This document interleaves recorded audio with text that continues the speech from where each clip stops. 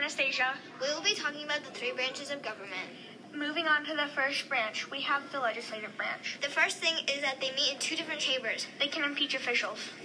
Legislative passes laws. Time for executive branch. They write the laws of the building, and the building is known as the White House. The figurehead of the government is there. They direct national defenses. Next is judicial branch. There are 9 justices. They review the laws. They are the chief of justice. And that's it. Hope you liked it.